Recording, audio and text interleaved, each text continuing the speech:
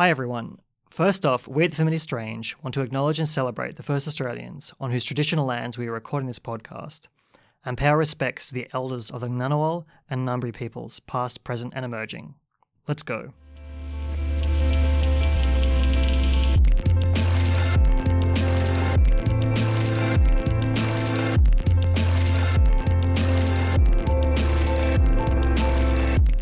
Hello and welcome to The Familiar Strange, brought to you with support from the Australian Anthropological Society, the Australian National University's Schools of Culture, History and Language, and of Archaeology and Anthropology, produced in collaboration with the American Anthropological Association, and coming to you from the Australian Centre for the Public Awareness of Science. I am your Familiar Stranger today, Simon Theobald, together with my fellow Familiar Strangers, Ian Pollock, Julia Brown, Saeed Levi PC. Saeed is sitting in for us while Jody, who is still in South America, cannot be with us. So Jody, wherever you are, hope you're having fun. I think she's breathing some very thin air in the high Andes right now. Well, that sounds like fun. And Saeed, thank you for coming on and being with us in lieu of Jody. Saeed has a master's degree in philosophy and social anthropology from the Jawaharlal Nehru University of New Delhi. Great. So today we are going to start with Mr. Ian Pollock. Ian, what have you been thinking about this week? I've been thinking about thesis writing, of course. 3 out of the 4 of us are writing our thesis at the moment. Said you're just in your first year, PhD, but you've got this to look forward to because it's a horrible slog and it's really difficult. And I guess what I've been thinking about is the kind of level of quality that a thesis needs to be brought to. Because what kind of genre of writing does a thesis fall into? The best. Your thesis, perhaps? As for myself, I mean, some people have said that to me, that it should be the best, that you should, what I was told by one of my supervisors was that you should write your thesis as if you're already writing the book that you will presumably want to turn your thesis into after you graduate. Others have said to me that it's a pass-fail exercise, right? You just got to get it just good enough to get over the bar because it's only actually going to be read by like 3 people, your supervisor and a couple of people who mark it.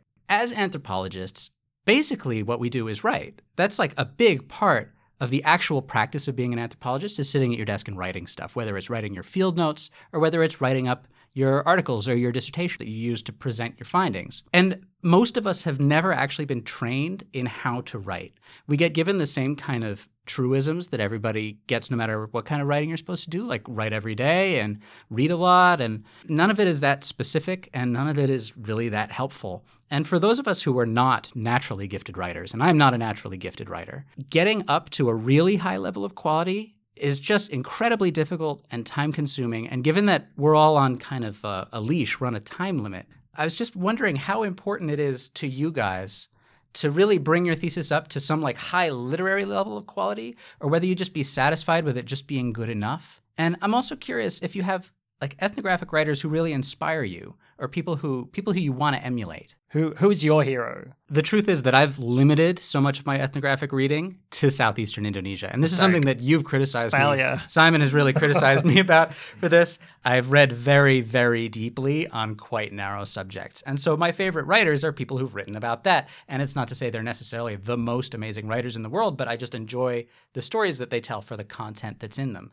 But I'll be honest, I don't have a lot of models far outside of that geographic area. I'm not sure you need to have a specific model. I think that the more you read, the more you realize how much diversity there is in ethnography. Like, for example, when I first got back from the field, I read an ethnography by Lisa Stevenson called Life Beside Itself. It's about suicide amongst Inuit youth in the Canadian Arctic.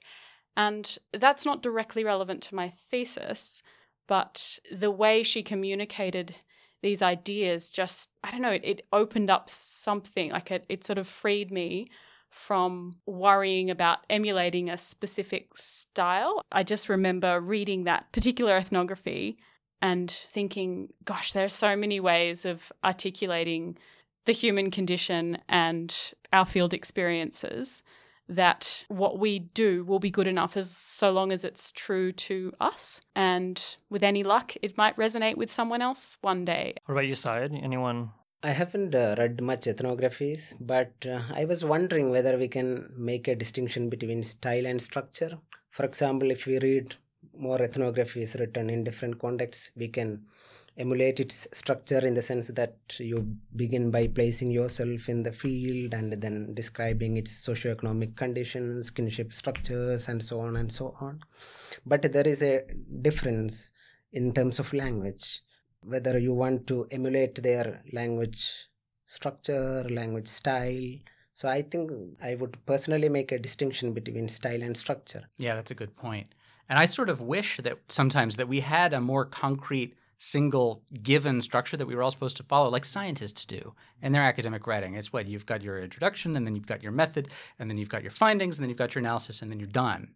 And for us, it's kind of all over the shop. You read one ethnography and it starts with a long disquisition about the person's individual feelings, the writer's individual feelings, and you read another one and it starts with like people in like land and people chapter. And it can be bewildering to know how to start a thesis, which is, I thought, as a genre of writing, something that could be structured in some kind of classic sort of best practice way. My favorite ethnographies are definitely the ones that start with, these people have this many children, have this religion. That's always my favorite. Classic. So, Julia, what are you thinking about this week? I've been thinking about cults and what we mean by the concept of cults. This came to my attention recently when I was watching Wild Wild Country on Netflix. I won't spoil it for those of you that haven't watched it. I really recommend it. Fascinating documentary about Osho's movement in the 1980s in Oregon, in America. And then I was reading this thing in the news this morning about an Australian so-called cult called Universal Medicine, which is a holistic healing community. They are resisting the term cult because they have a very diverse membership. I'm just thinking about how it is that we come to define something as a cult. Does this popular discourse of cult have anything to do with what scholars might otherwise explore in those communities? For me, the issue with using the term cult is that there's a kind of popular discourse about what a cult is, and there's this academic discourse about what we call new religious movements. And there's a kind of like, a negative kind of imaginary that a cult may be violent or there's often sex involved, whereas what people who work in religious studies or who work in the anthropology of new religious movements talk about is usually the notion that what we call cults in popular discourse are almost completely similar to the early histories of any of the major religions around the world. So there's no kind of point of identifiable difference between the origin of Islam, Christianity, Hinduism, etc., to what we see now in these things that are called cults, which are really just contemporary religious movements. So new religious movements aside, and that being the kind of academic discourse of things, there is a public discourse about a cult and an image that comes to mind, right? I mean, like of a bunch of people maybe wearing all the same clothes who live in a big house and a charismatic leader.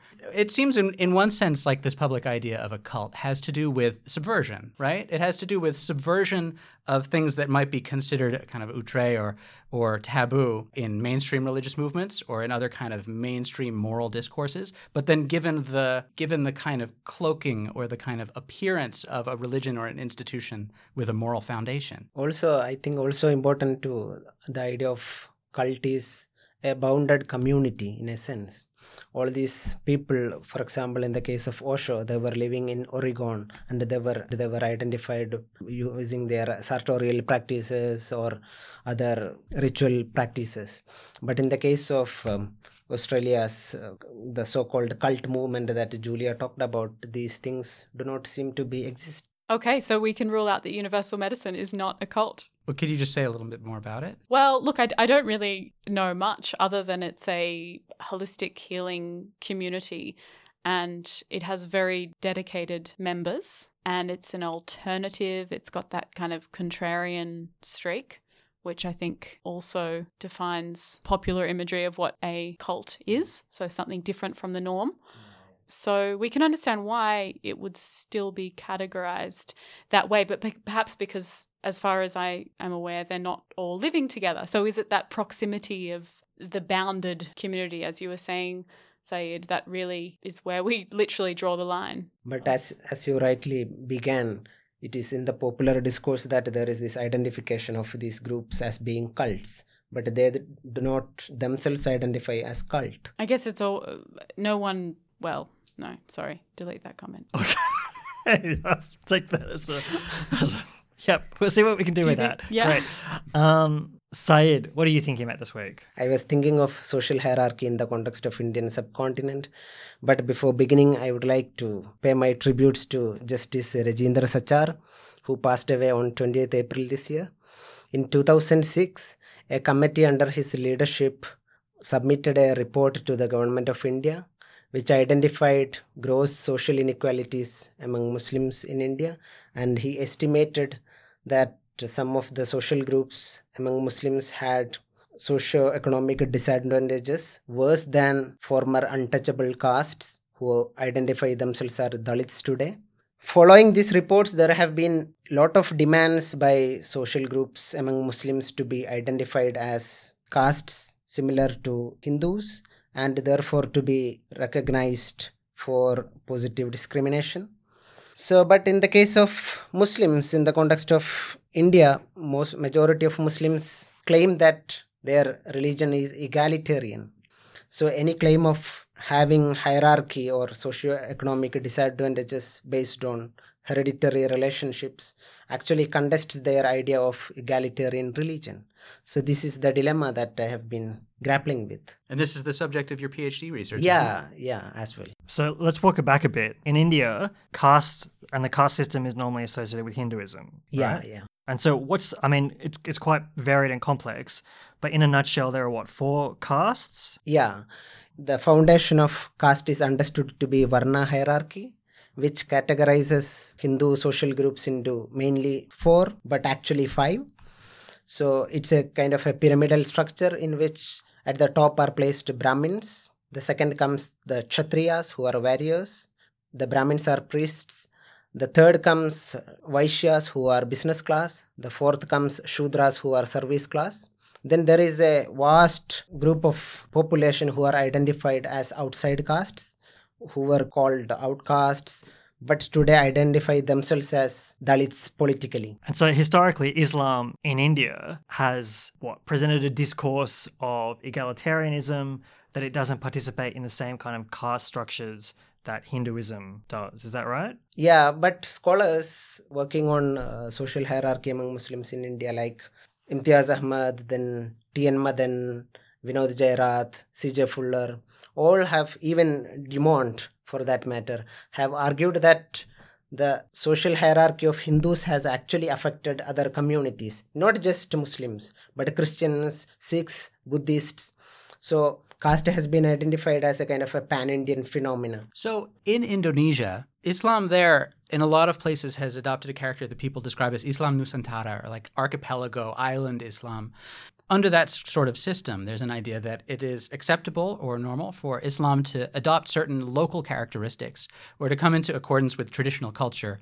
At the same time, there's a strong sort of conservative streak coming into Islam in Indonesia right now. People in the country often describe it as Arabization, but a feeling that it's not appropriate to have variations on Islam, that in fact they should all be trying to become perfect Muslims or to practice Islam more the way that it's practiced in the Arabian Peninsula. Is there a discourse in India that there is such a thing as Indian Islam where it might be appropriate to have castes, and a countervailing discourse of like more Arab or pure Islam that's more egalitarian or doesn't have caste? The dominant discourse has in fact been there is only a single Islam towards which Muslims move over time or gradually. So this idea of a scriptural Islam as the ideal Islam, and then the local elements like caste existing beyond those boundaries, then Muslims from their cultural backgrounds move to that scriptural Islam. But I was just wondering what Simon would say in the context of Iran, where this Islam coming to a different cultural context does not exist. I mean, Iran doesn't have a caste system in the way that it exists in India, but there's been like a long tension in Iranian history about how Iran's pre-Islamic history meets its post-Islamic history, when Islam became the dominant religion of the country. And a lot of Iranians think those two things can't be mixed, that they are kind of irrevocably separate. A lot of Iranians don't. A lot of Iranians feel comfortable with an identity that is both Islamic and Iranian and incorporates things like Nowruz, that New Year, into their understanding of Islam. But it's certainly a kind of a point of contention when Iranians go elsewhere around the world, the Iranians are Shiites mostly. And people often say that Shiism in Iran is some kind of Persianized Islam that has taken away from the true Islam, which is Sunni from Saudi Arabia, etc. And I think for a lot of Iranians, it's a kind of very unpalatable discourse, because they feel themselves to, in some ways, to have helped Islam reach its full potential, its full capacity through Persian culture. But that doesn't seem to be what's happened in India. People seem to be uncomfortable with the notion of Islam having mixed with Hinduism or pre-existing non-Islamic culture in India. Because we have to keep going on, I'm going to be really awkward and cut you off, I'm sorry. And I'm going to talk about how I was bored in the field. Some of you might have read my blog post a couple of weeks ago, 1 or 2 weeks ago, where I spoke about the notion of boredom and whether it was appropriate to be bored. When one's doing fieldwork, I got quite a lot of feedback from that. People said different things. Some people said they were never bored. Some people said that that boredom was constitutive of their fieldwork experience. But one of the things that got me thinking about was how different the field site actually is. I mean, part of anthropology, right, is that we have a field site. And that, as we know from speaking to someone like Steph, who came on the program earlier this year, that can be a digital space. But I think there's a lot of variety in the way we understand fieldwork and what the field site itself is. And it's been discussed at length in anthropology. And yet, certainly it was my experience when I started doing my PhD that the kind of model of the Indonesian village was still something that was largely kind of what everyone understood fieldwork to be like. So if you weren't having the experiences of the kind of busy, constantly socialized Indonesian village, I often worried that I wasn't doing fieldwork properly. Well, I never had that expectation because I was studying a culture within my own culture.